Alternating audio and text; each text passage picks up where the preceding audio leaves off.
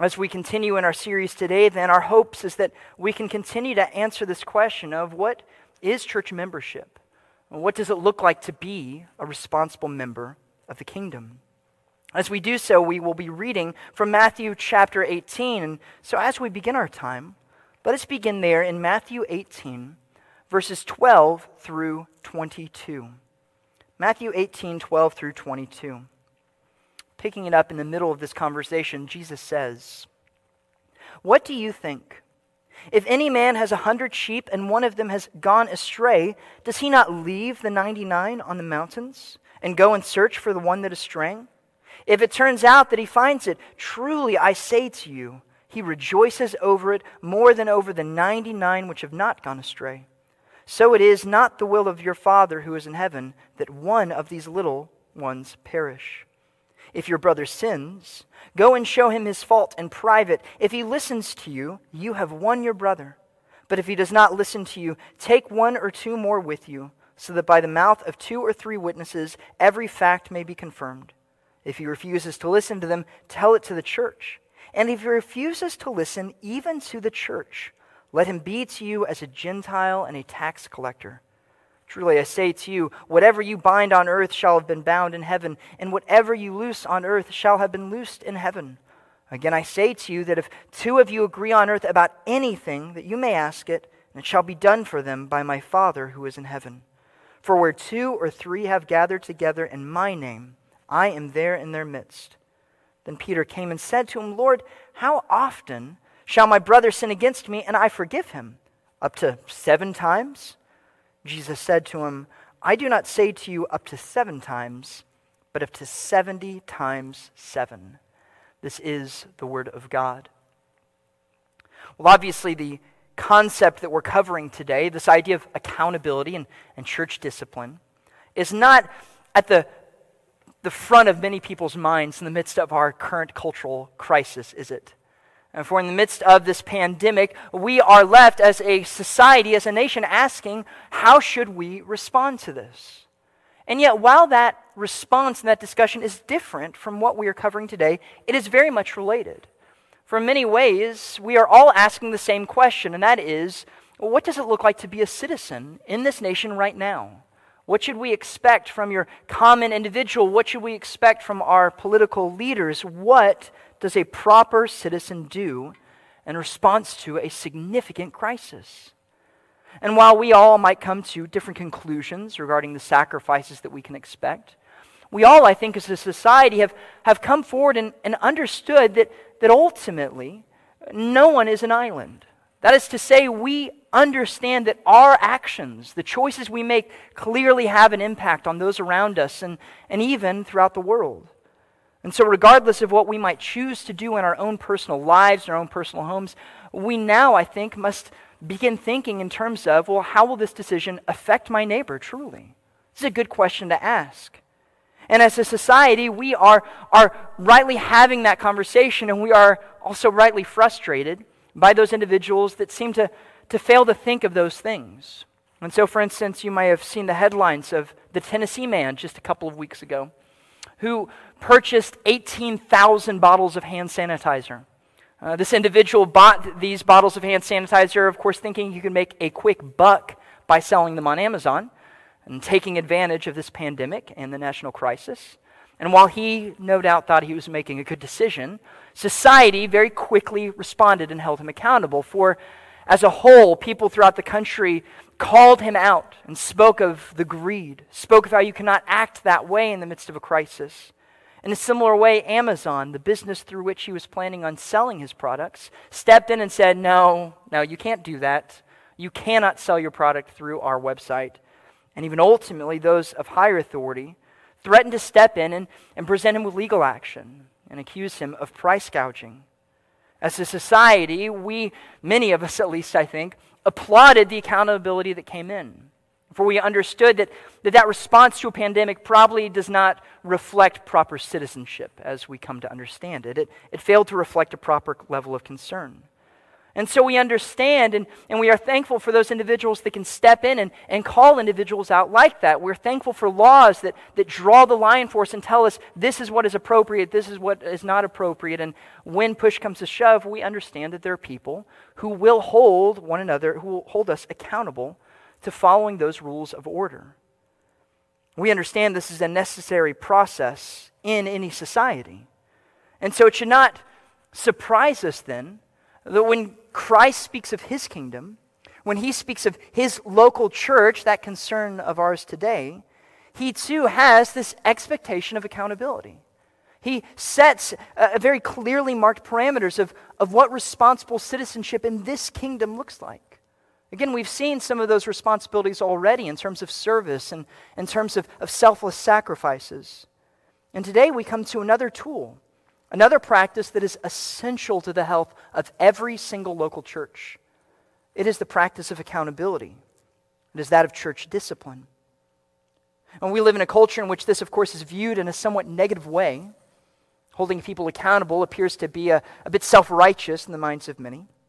And yet, as we examine this text before us today, what I hope we can see is that it is far from shameful. It is far from harsh. This activity is ultimately loving. It is ultimately to the benefit of God's people and our preservation and our building up, and it is ultimately essential for the unhindered proclamation of God's word throughout our culture in which we live. And so in considering why this is the case today, we will break our text into three basic questions. Those questions being, why must we practice this accountability? What then does this accountability look like? And finally, what does it ultimately produce? All three questions are very important, but as we'll see here in a moment, I really think it's our first question that is of the utmost concern. Before we begin addressing that question, though, let me go ahead and open us up in a word of prayer, and we will get started. Father in heaven, we thank you for our time this morning. Obviously, the setting in which we find ourselves is far from ideal. Obviously, God, we find ourselves in the midst of a cultural crisis that is genuinely intimidating and scary to many of us, God. For we live in times that appear to be incredibly uncertain. We do not know what will happen later today or later on this coming week.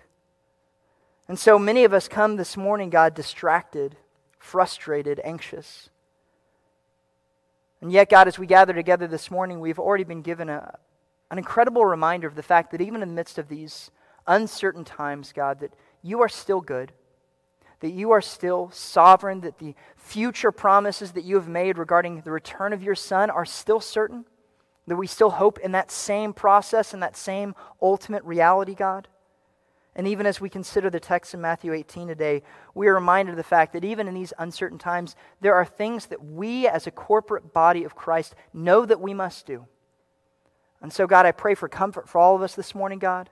For those individuals who have already been hurt severely by this crisis, God, I pray for their comfort. We continue to pray for our nation, God, and pray that you might sovereignly choose to bring a quick and miraculous end to the coronavirus here nationally, and we pray the same thing worldwide. We pray for the countless individuals who are serving in the medical community and elsewhere to try to bring that healing, to try to bring a proper response. And we pray, God, that you prevent further lives being lost. We pray, God, that we as a church might respond appropriately throughout it all, God. And we pray that in everything we do, we might not lose sight of what it means to be a church, what it means to be citizens of your heavenly kingdom. We love you, God, and pray that your blessing might be upon us this morning. Give us an ability to focus on the text before us, even though we might find ourselves in distracting circumstances, God. And might it all be done to your glory and to the praise of your Son, Jesus Christ, in whose name we pray these things. Amen. Well, as I mentioned, we are looking at three questions this morning in Matthew 18. The first question, perhaps the most important question, is the question of why. Why must we as a church practice accountability? And attached to that, why must we practice church discipline? This is a very important question to ask, but ultimately what we see in Matthew 18 is that the reason why it is essential is because of the incredibly unique relationship that you and I share with one another within the local church. For we understand that as we look at the words of Jesus Christ in verses 12 through 22, we find words of instruction that specifically are for that unique relationship. Now, in understanding this relationship, it's important to understand both the context in which Jesus is speaking, as well as the character of the relationship that is being presumed here. For we understand in asking the question of context that Jesus is not giving rules of conflict engagement that can necessarily be followed just out on the street. That is to say, the words Jesus gives us today are given in a very specific context, a very unique relationship. Broadly speaking, that context is specifically between two Christians. We see this very clearly throughout the text, but if you would just pick up the verse with me again in verse 15, and you can see what I'm saying. As Jesus begins to offer his words of instruction in Matthew 18, verse 15, he says, "If your brother sins, go and show him his fault in private. If he listens to you, you have won your brother. But if he does not listen to you, take one or two more with you, so that by the mouth of 2 or 3 witnesses every fact may be confirmed." The key word I want you to see here is that word brother. Again, as I mentioned earlier, in Matthew 18, Jesus is speaking on the concept of the kingdom of God, meaning this applies to citizens in the kingdom of God. This applies to Christians. This is why he's able to use terms like brother, and we could attach to that as well sister. These words are given to put into practice in the relationship between Christians.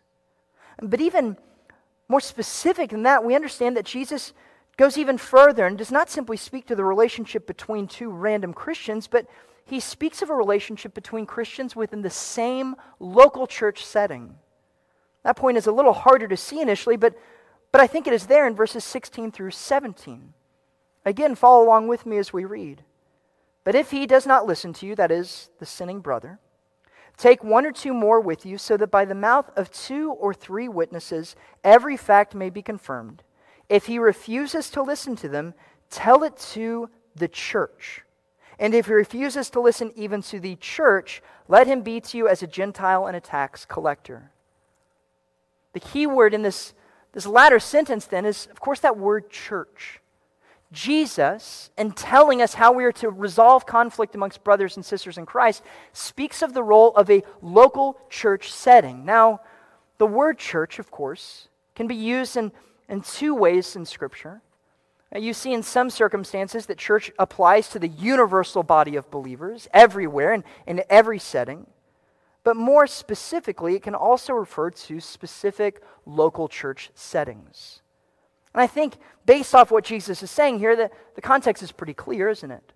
For it would be impossible for us to take the sin of a brother or sister in front of literally every single Christian throughout the world. That is not a reasonable command, a reasonable request. Now, it makes far more sense to understand that Jesus tells us to take sins before our local church setting, our local gathering. The same level of understanding seems to very much be on display in Paul's mind when he also addresses the idea of church discipline in 1 Corinthians 5.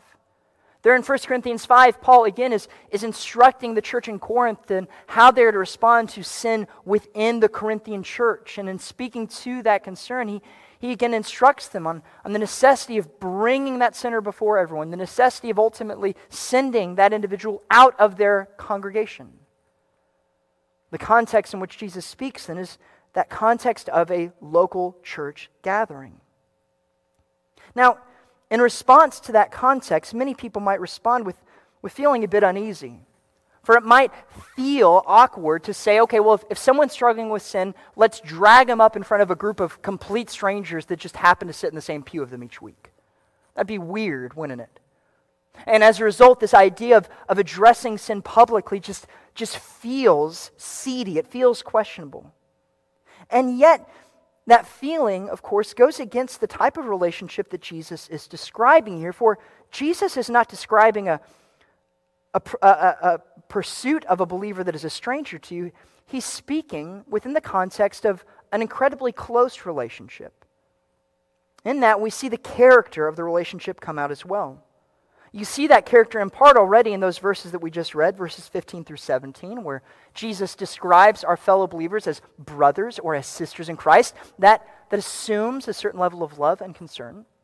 But perhaps even more incredibly, we see it come out in the other type of relationship that Jesus uses as an example for us to follow. That other relationship is detailed in Matthew 18, verses 12 through 14. Here in these verses, just before Jesus speaks on the topic of accountability, Jesus offers these words, beginning in verse 12. What do you think? If a man has 100 sheep, and one of them has gone astray, does he not leave the 99 on the mountains and go and search for the one that is straying? If it turns out that he finds it, truly I say to you, he rejoices over it more than over the 99 which have not gone astray. So it is not the will of your Father who is in heaven that one of these little ones perishes. It's interesting that in setting up a discussion on church discipline or accountability, Jesus uses this imagery of the relationship between a shepherd and his sheep. This is interesting to see because we understand that throughout all of Scripture, that relationship is oftentimes highlighted as a precious picture that helps us understand the relationship that God has with his people. For like a shepherd and a sheep, God provides for us as people. Like a shepherd to his sheep, God protects his people. God keeps us sustained. God delivers us. Jesus himself describes himself as the good shepherd who lays his life down for his sheep. This is a beautiful image. For we understand throughout all of Scripture that the love and care and concern that a shepherd has for a sheep is deep. It is profound. It is gracious and full of compassion. It then makes sense to see the same relationship not only used to describe Jesus with his people, but even to describe pastors and elders with the people that God has placed under their care. For as we see in other New Testament texts, it's that same imagery that is used when instructing pastors and reminding them of how important it is for them to care and be concerned over and protect their flock. What is surprising in our text today, however, is that Jesus is not simply describing a relationship between God and his people, nor is he describing something that simply happens between a pastor and his flock, although that is part of it. No, Jesus, in using this illustration, is giving an example for every single average church member to follow. For having described that action of a shepherd in response to a lost sheep, Jesus in verse 15 immediately says, so if your brother sins, if you, average member of any given church, if you see your brother sin against you, go after him. Seek after him. Bring him back. It is your responsibility. It's a surprising call, for it speaks of a level and of a devotion that perhaps is not all that common amongst many church communities. For the relationship that is really presumed by Jesus Christ here is a relationship in which church members really do care for one another deeply. This is a relationship where church members, well before any accountability comes in, well before church discipline comes in, these church members are already actively engaged in each other's lives. They are working to understand their fellow sheep, their fellow church members. They're looking to provide for their needs. They're looking to protect their fellow members. They're looking to lift them up and encourage them and help them remain on that path of righteousness. In this type of relationship, a sin that any given member commits does not strike us as a surprise, but we understand it as inevitable. For we understand that all of us ultimately sin. All of us fall short. All of us stray from time to time. In response to that sin, then, the member does not respond with shock and horror. No, it responds in the same way a shepherd responds to a sheep. That it responds with love. And it responds with that knee-jerk reaction that says, okay, well, I have to do something about this. I have to do whatever it takes to bring my straying brother or sister in Christ back to our local flock, back to our community. There is a love here, then, a level of devotion and compassion that explains the context in which church accountability really can happen. For when we love each other to this degree, when we're devoted to one another to this level, it makes sense that we'll call each other out on sin. It makes sense that we will respond aggressively to one another when we are struggling. For it falls in line with the continual care and concern we are regularly showing for one another. This is why, by the way, we take church membership so seriously here. This is why you cannot simply show up to Cape Bible Chapel on a Sunday morning and say, okay, well, I'm a member now. I like the service. Count me in. We appreciate your enthusiasm, and I hope that's how you respond. But it's not that easy, is it? For those of you who become members, know that there's a class that you sit through. And why do we have a class? Well, it's so we can teach you. Here's what we believe. Here's what we are all about as a church. Here's what it means to be a church member. Here's what we expect of you as a member. Even after going through that class, we ask individuals to then fill out a form and meet with one of us as a pastor or elder so that we can listen to you, explain your love for Jesus, talk about what your devotion to Christ looks like, ask you questions about why you want to become a member. We do so not to make it unnecessarily hard. We do so to make sure that you really do want to be one of us. And even after you go through that whole process, we then drag you up on stage in front of everyone when you then have to commit yourself openly and publicly to living out the proper life of a member. And we do this so that by the time you get to this point on the stage, you understand exactly what is taking place. For when new members stand on this stage, they are not simply saying, okay, I agree to show up now on a Sunday. No, they're saying, I'm one of you now. I will use whatever gifts God has given me to serve you. I'll use whatever God calls me to do to ultimately serve within this local congregation. And it also means that if I see you, brother or sister in Christ, struggling, I will do whatever I possibly can to lovingly bring you back. And in the same way, it is the declaration of saying, if you see me straying, drag me back by whatever means you can. That's what it means to be a church member. That's the expectation.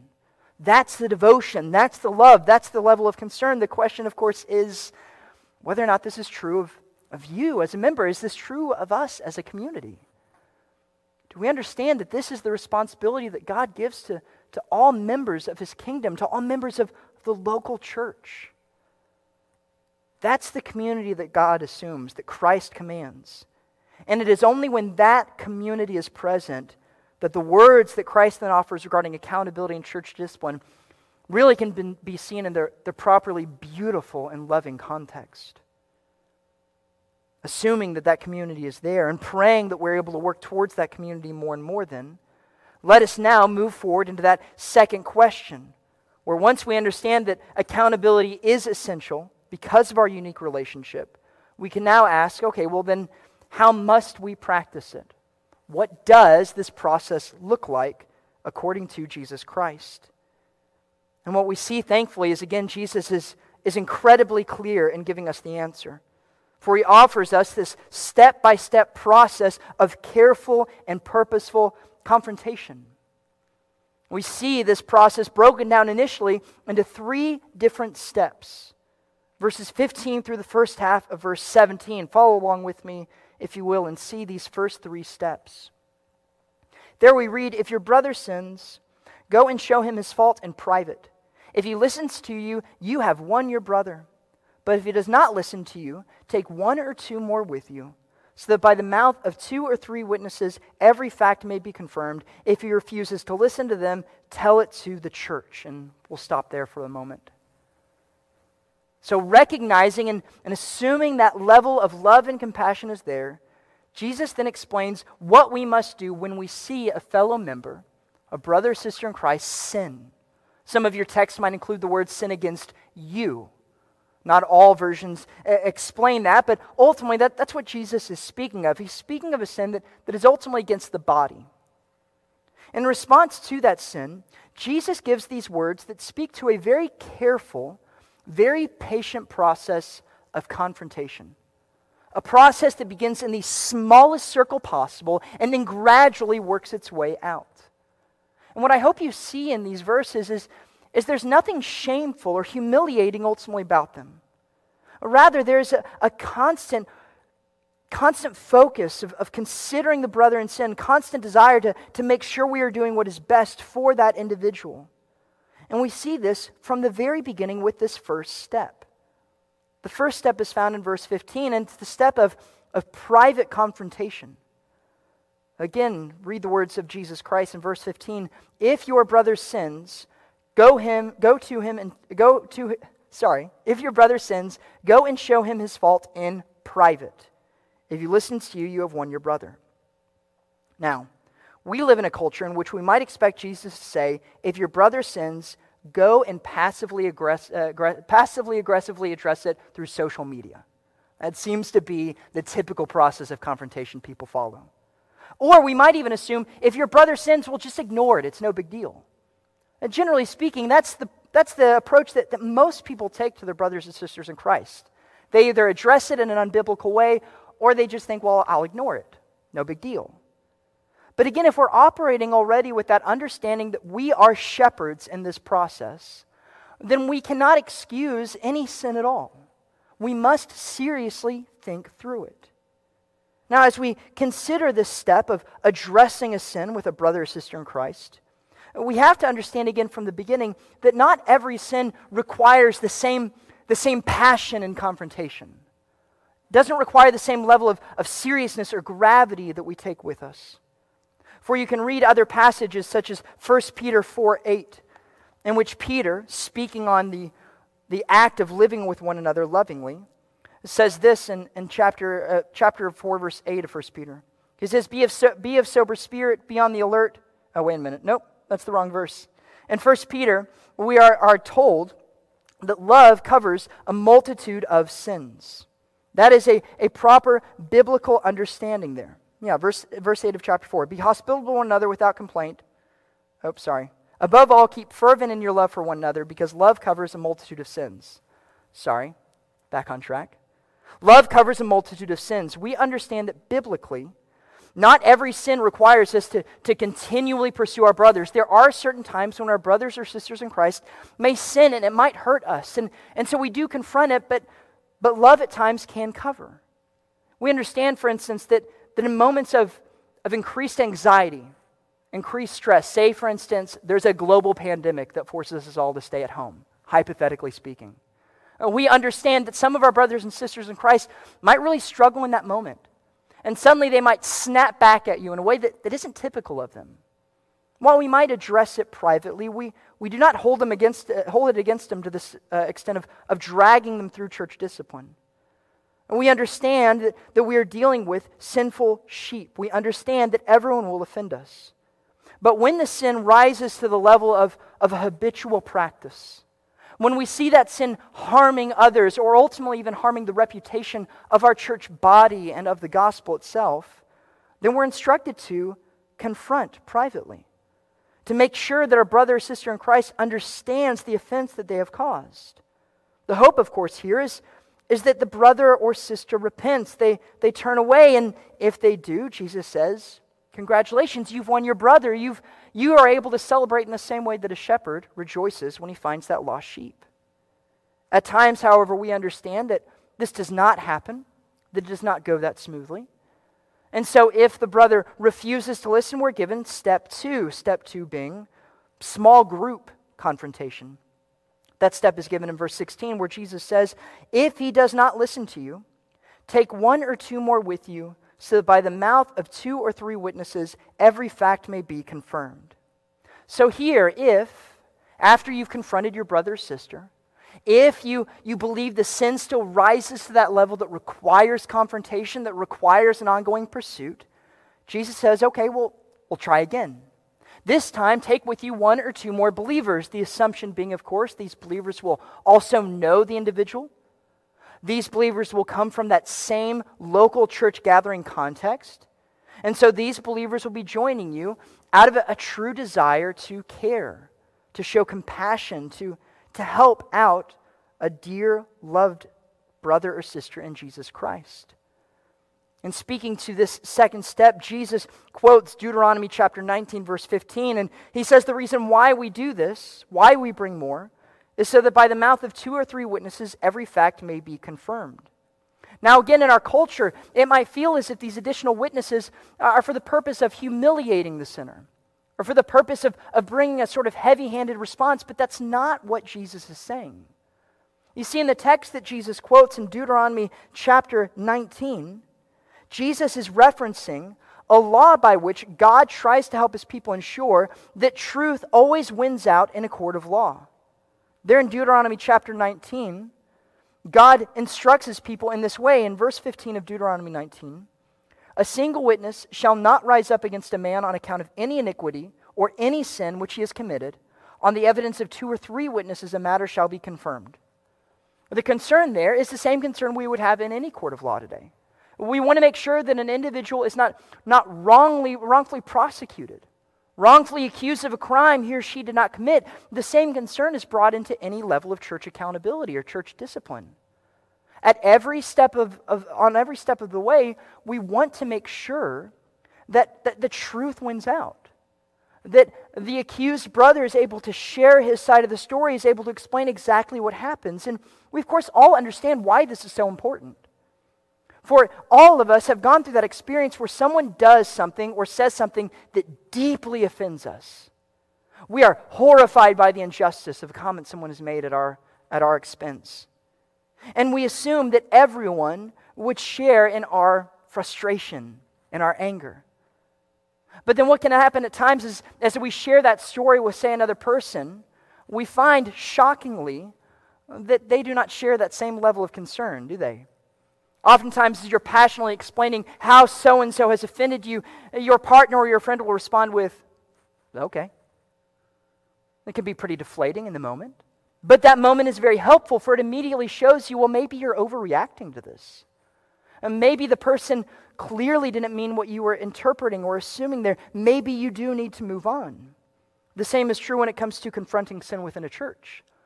It is possible that you or I have misunderstood something that has happened, that we have blown something out of proportion, and in that event, it is essential to have the help of loving brothers or sisters in Christ who can come alongside us and say, okay, well, I think you might have been mistaken on this.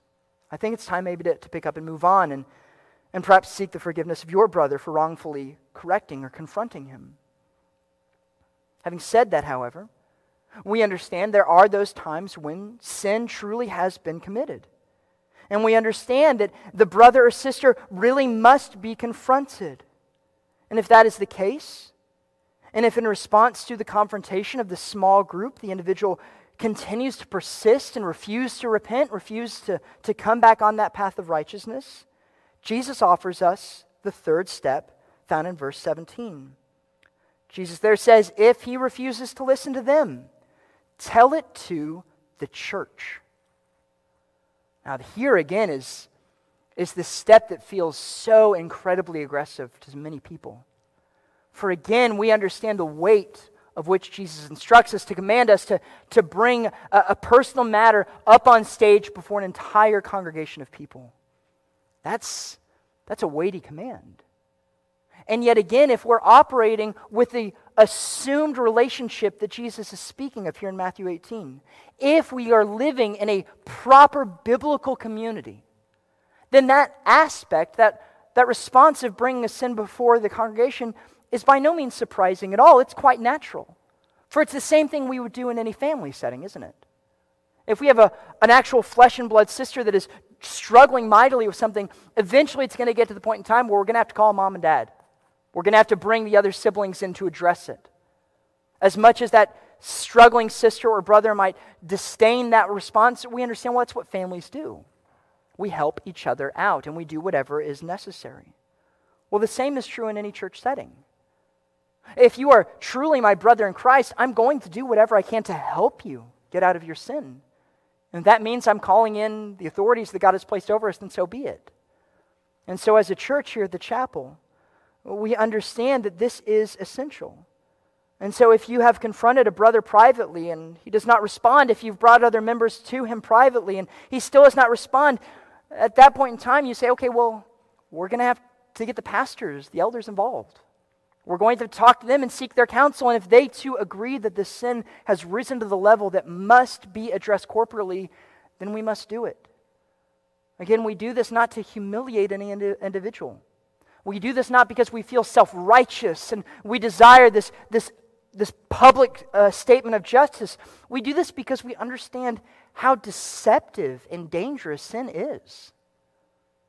brothers and sisters, we can all fall off the path at some point in time. Every single one of us has our own blind spots. We have committed and will commit sins that we are oblivious to. It is part of being a fallen person. But tragically, we also understand that if left to our own devices, we can remain blind to those sins. And before we know it, we may stray much farther down the path than we could have ever possibly imagined. For a brother or sister, for a church to then bring you before a congregation, then we understand they are not acting in a harsh manner. They're doing what any proper shepherd's going to do. They're doing everything that they can do to make sure you get back on path. Because at this point in time, as we'll see, the concern is not just for the reputation of the church. The concern is for the soul of this individual. For at a certain point in time, we begin to question whether or not they really are one of us. This is the process that Christ gives. This private confrontation followed by small group confrontation followed by church-wide confrontation. It is incredibly difficult, yet that is the clear process that Jesus defines. At this point in time, of course, the question that must be asked is, well, to what end? And we understand we do this because of our relationship with one another, and we understand that here's the process that we are following, but in all honesty, does this work? And this is a good question to ask because there are many amongst us that might be cynical of the process. Do we really see this ever accomplishing anything more than humiliating a person? Honestly, what are we doing when we go through with this process? It's a good question to ask, and yet again, as we look at the words of Jesus, we see that it too has a very clear answer. For as Jesus describes this process, he in essence describes one of two responses, ultimately a third response as well, a result. Throughout this process, we see one possible response of being rejection or outright refusal. We see this from the very beginning, for he says, if your brother sins, go and show him your fault in private. If he listens to you, have you won your brother? But if he does not listen to you, if he does not repent, you go to the next step. And hopefully he listens to the three brothers or sisters in Christ, but if he still does not, okay, well then you move on to the next step. At that point in time, you bring it before the church, and at that point in time, we read in verse 17, if he refuses to listen even to the church, let him be to you as a Gentile and a tax collector. Truly I say to you, whatever you bind on earth shall have been bound in heaven, whatever you loose on earth shall have been loosed in heaven. If our sinning brother or sister in Christ refuses to repent, even at the point of church-wide confrontation, the response is clear. If they have rejected the counsel of God's word, the church rejects their profession. And the church says, I'm sorry, but you're not one of us. As Jesus says, he uses this language of a Gentile and tax collector that simply speaks of someone outside of the kingdom. It means the church, in essence, offers this vote of no confidence to this individual's declaration or profession of faith. The church does not do this again for the sake of humiliating an individual. They do so to protect the flock. They do so because they understand, as Jesus teaches, that sin spreads within a church, that it affects others, and so we cannot tolerate that open, rebellious spirit. The church also does this for their own external witness. For we understand that if word gets out that we tolerate some openly sinful behavior, well, then people start asking, what does that church even believe? How is that church different from anyone else? Now, we have standards that God has given us. We are called to reflect the purity of Christ, reflect the glory of the gospel, and this requires discipline. This requires correction. It requires us to at times make the very difficult decision to kick someone out of membership and to deny them that intricate level of care that is offered ultimately to members. This again is an incredibly difficult decision to make. And it is clear that Jesus understands this. For even as he speaks of this final step in verse 18 through 20, he offers us this incredible word of encouragement. For again he says, I say to you, whatever you bind on earth shall have been bound in heaven, whatever you loose on earth shall have been loosed in heaven. Again, I say to you that if two of you agree on earth about anything they may ask it, it shall be done for them by my Father who is in heaven. For where 2 or 3 have gathered together in my name, I am in their midst. Now, these last verses are really abused oftentimes, this idea of if any two are gathered, they can pray anything, and God will answer them their prayer. That isn't what he's talking about, of course. He's not saying gather with 2 other believers and you have God on a short leash and he has to offer you whatever prayer request you offer up. No, he's saying that in the context of church discipline. If you as a church say we cannot trust this believer's or this sheep's profession of faith, if we can no longer abide by having them live alongside us in the church, God says, I'm with you in that decision. If you follow this process, you can know that my presence is there. Even in that difficult decision, I am present with you. I support that decision. I will be with you as you move forward, and just as you've prayed for wisdom and prayed for ultimate guidance, ultimately you have that promise of God in heaven. This is much needed, especially for those of us who are ever involved in the process of church discipline. For if you've ever been involved in that decision, you know how painful and how difficult it is. For you love this person. You care for this person. And so to know that God is still present with you even in making that hard decision, you are offered a word of great comfort. And it is a word that we should take very seriously as a church. Now, hopefully, that is not the response. And we understand that at times church discipline does work the other way. That is to say, there are those opportunities when the sinning brother or sister is truly won. Where by the grace of God, repentance comes up, where they understand their sin, they understand their offense, they seek forgiveness, and they are in response restored fully amongst the body. This is the cause of the great rejoicing of verses 12 through 14. This is the event in which the shepherd finds the lost sheep and the sheep is brought back to the flock. This is ultimately the constant hope in any process of accountability or church discipline. And if and when by the grace of God this happens, we rightly rejoice. We forgive the brother or sister in Christ and we welcome them with open arms back into the flock. Either this will happen or the rejection will take place. God makes clear this is His order. This is the process He has commanded. And we pray by His hand it might always be that latter response. And yet, while it will ultimately be one of 2 of those responses, we must understand that there's also a third result that is always at work, regardless of the response of the brother or sister. That third result is the fact that the gospel is still proclaimed.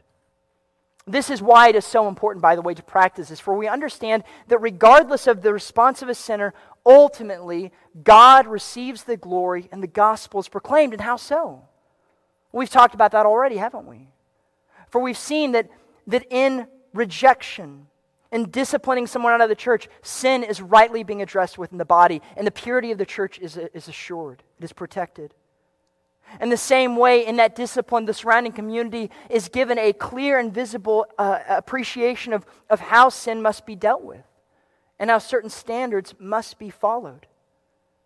In a perhaps even more glorious way, when there is restoration, when there is forgiveness, the community around us sees a visible picture of what it means to be accepted by the people of God.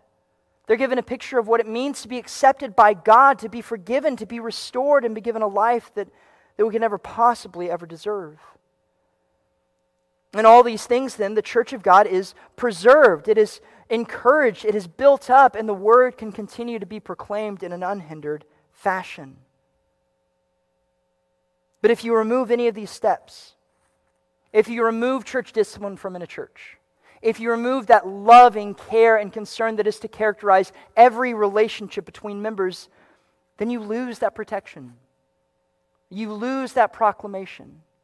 You lose the purpose that Christ has given to His church here on earth. And so as we consider all these things, again, we must ask, brothers and sisters in Christ, is this us? Does this describe our community? What reputation do we have to Cape Girardeau and Jackson? What reputation do we have? I pray that it is a reputation in which the Word of God is proclaimed boldly, in which the gospel is known, and I pray and hope equally that it is a reputation of love and compassion. Both must be true in any corporate setting. And so as believers, we must be careful to really examine ourselves and ensure that we are rightly loving one another in this moment. In this current coronavirus mayhem, we are being given a tremendous test of how well we are doing as a community. How well and effectively we are in reaching out to one another, for we understand that this is a very dangerous time, and not just physically, but spiritually.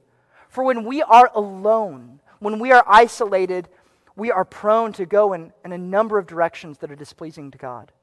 We are prone to become overwhelmed with worry. We are prone to fall deeper into those sinful temptations that are perhaps easier to hide when we are busy. Our struggling marriages struggle all the more so, and we can do it behind closed doors. And brothers and sisters, that is a very dangerous position to be in. And so as a community, let us consider that reality, that need. Let us not simply look for ways to reach out physically to our community, but let's make sure that we're in touch with our brothers and sisters in Christ. Let's do everything we can to prevent having to get to steps 3 and 4 of church discipline. Let's take care of those sinful struggles that we can identify now. Let us do so, not pridefully, but again, with the love that a shepherd has for a sheep, with the love that Jesus Christ has for his people. For my brothers and sisters in Christ, I know that we find ourselves in a difficult time, and perhaps even at this moment, you find yourself watching this sermon alone. And that can be very difficult. But as we consider the words of Jesus Christ today, I pray it's a reminder of the fact that none of us are alone. Even in these times, none of us are completely cut off if we are actually members in the body. Praise God for the fact that He's provided for us His local church that can care and be concerned for us, that can be in touch with us, that can help lift us up in times of trouble.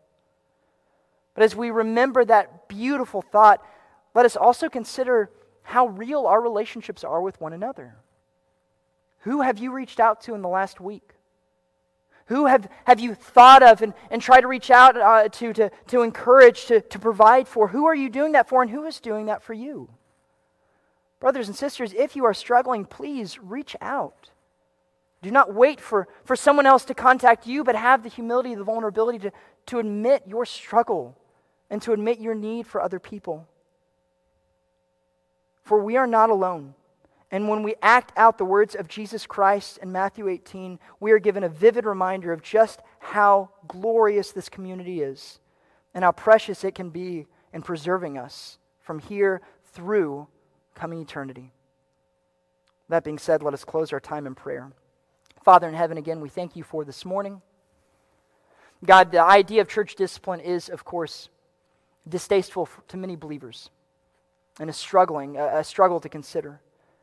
But as we consider the words of your Son this morning, we are reminded of just how loving of a process it is.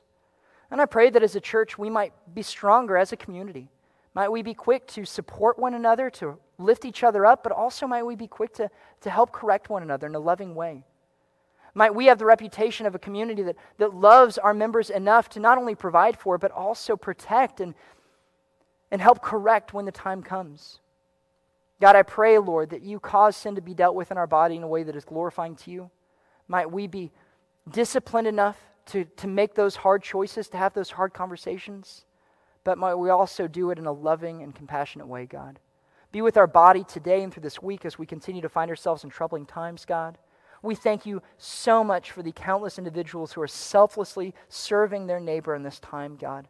For those in the medical community, as well as for those serving as pharmacists, for those working in the city and working in grocery stores and working those businesses that are so important to us at this time, God, we pray for their protection. But might their service be a reminder to us of the role each and every one of us is to play in the lives of our dear brothers and sisters in Christ, God. Might we respond properly, God, in a way that's pleasing to you. We love you, God. We praise you, and pray all these things in Jesus Christ's name. Amen.